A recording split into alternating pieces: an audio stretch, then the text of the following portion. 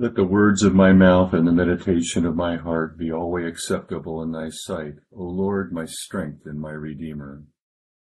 O Lord, open thou our lips, and our mouths shall show forth thy praise.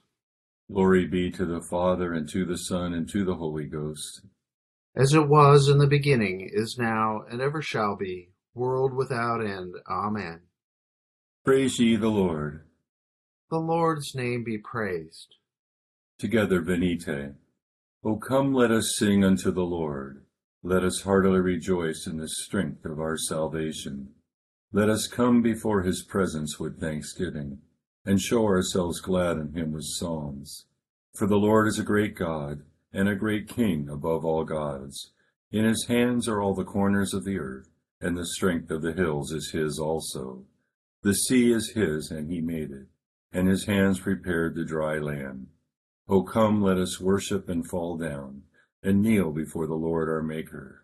For he is the Lord our God, and we are the people of his pasture, and the sheep of his hand. O worship the Lord in the beauty of holiness. Let the whole earth stand in awe of him. For he cometh to judge the earth, and with righteousness to judge the world, and the peoples with his truth.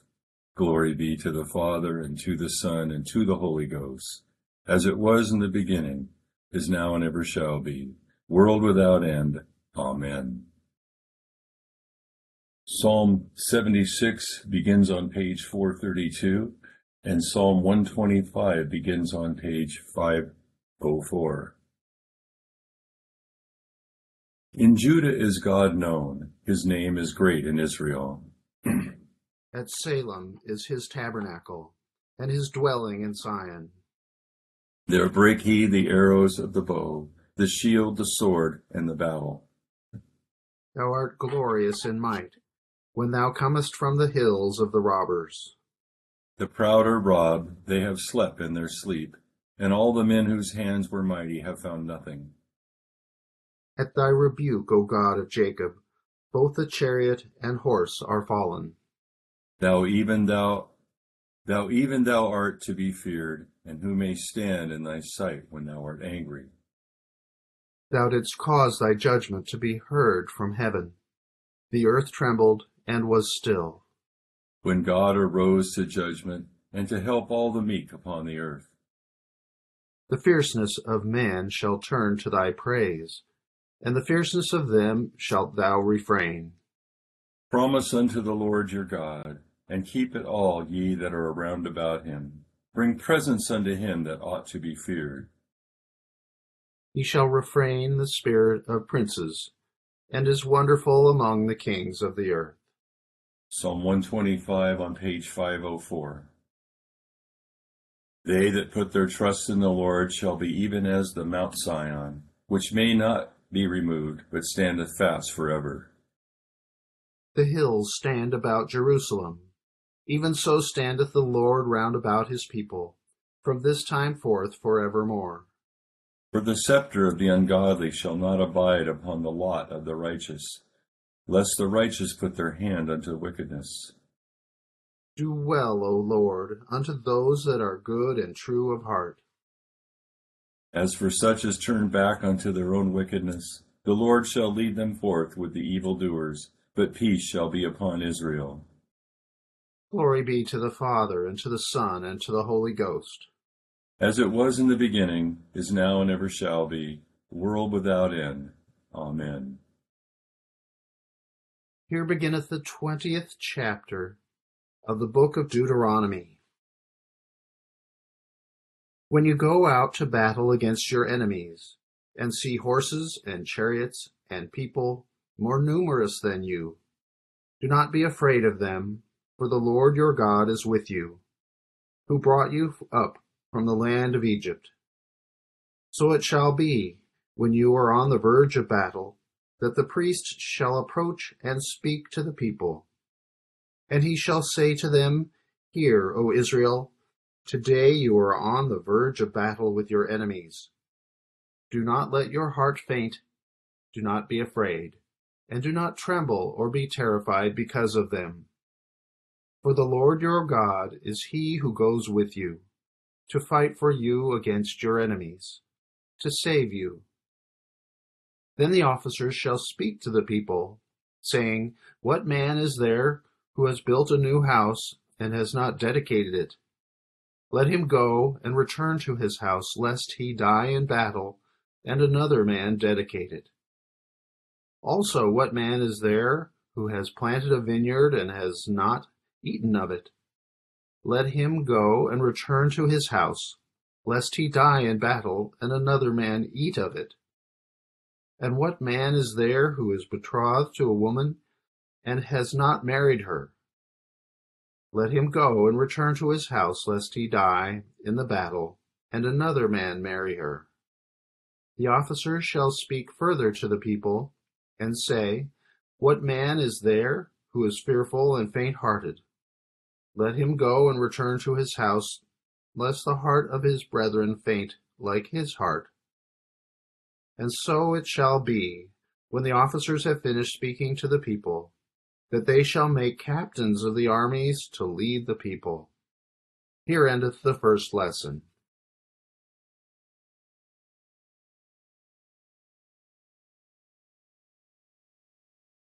Blessed art thou, O Lord God of our fathers, praised and exalted above all forever. Blessed art thou for the name of thy majesty, praised and exalted above all forever. Blessed art thou in the temple of thy holiness, praised and exalted above all forever. Blessed art thou that beholdest the depths, and dwellest between the cherubim, praised and exalted above all forever. Blessed art thou on the glorious throne of thy kingdom, praised and exalted above all forever. Blessed art thou in the firmament of heaven, praised and exalted above all forever. Glory be to the Father, and to the Son, and to the Holy Ghost, as it was in the beginning, is now, and ever shall be, world without end. Amen. Here beginneth the 57th verse of the 9th chapter of the Gospel according to St. Luke. Now it happened as they journeyed on the road, that someone said to him, Lord, I will follow you wherever you go. And Jesus said to him, Foxes have holes, and birds of the air have nests, but the Son of Man has nowhere to lay his head. Then he said to another, Follow me. But he said, Lord, let me first go and bury my father. Jesus said to him, Let the dead bury their own dead, but you go and preach the kingdom of God. And another also said, Lord, I will follow you, but let me first go and bid them farewell who are at my house. But Jesus said to him, No one, having put his hand to the plow and looking back, is fit for the kingdom of God. Here endeth the second lesson.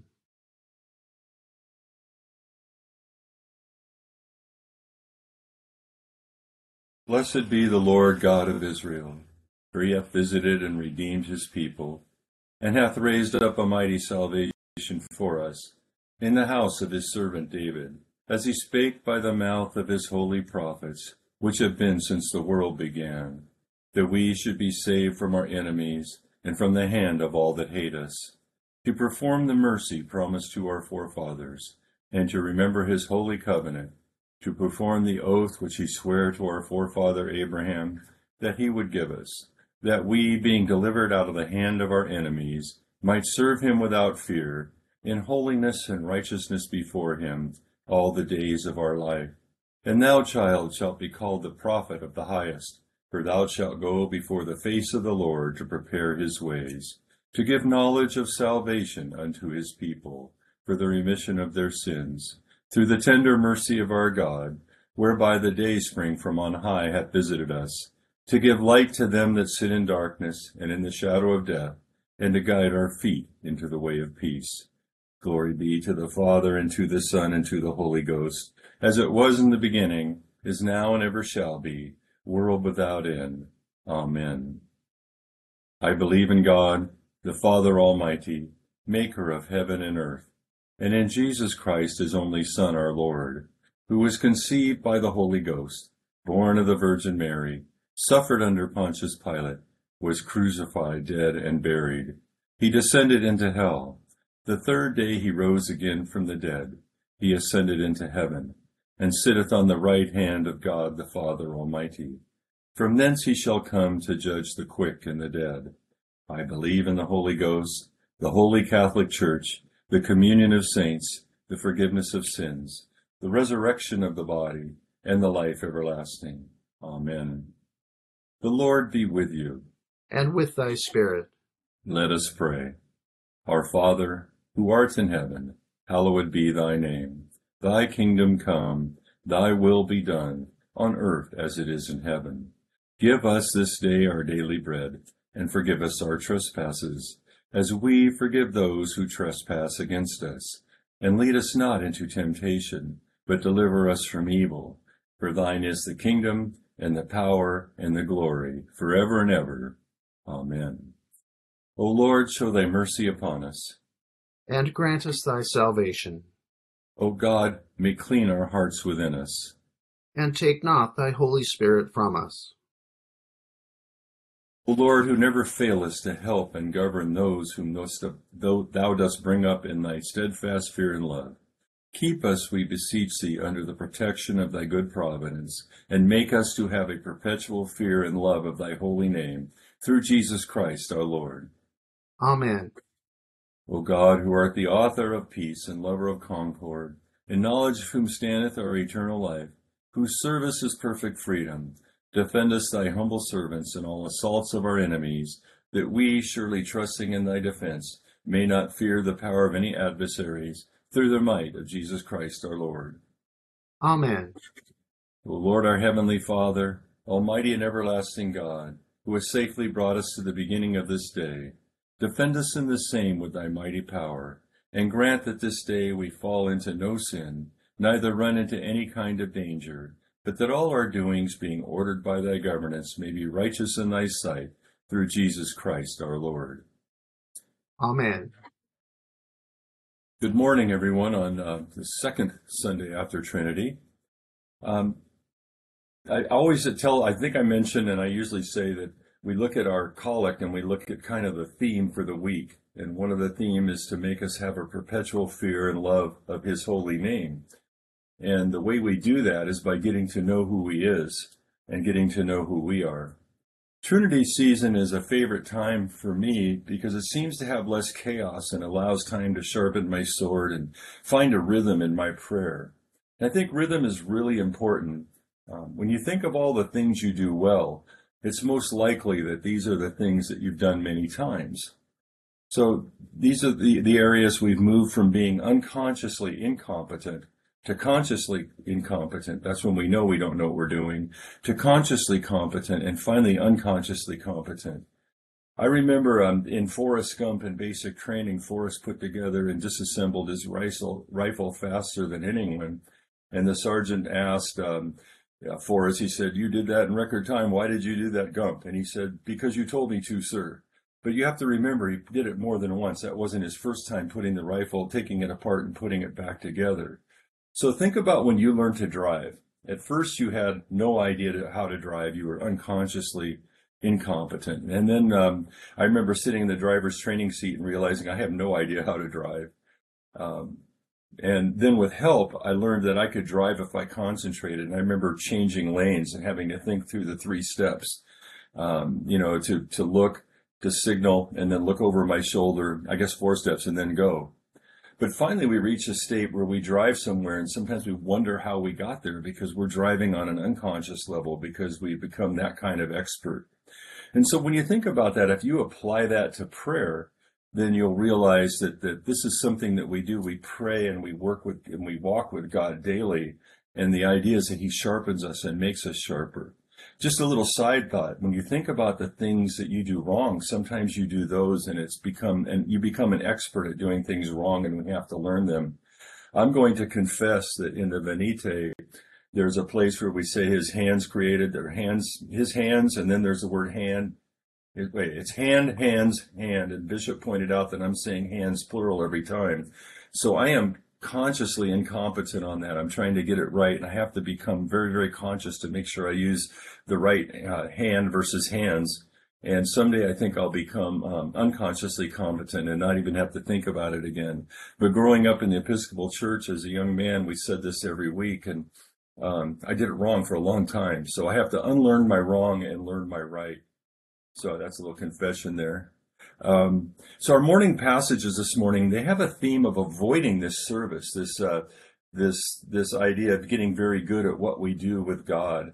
And in Deuteronomy, what we read is any man who has built a new house and not dedicated it, has planted a vineyard and not eaten of it, is betrothed to a woman and has not married her, and then finally is fearful or faint-hearted because they didn't want in the army, they didn't want the fear to spread.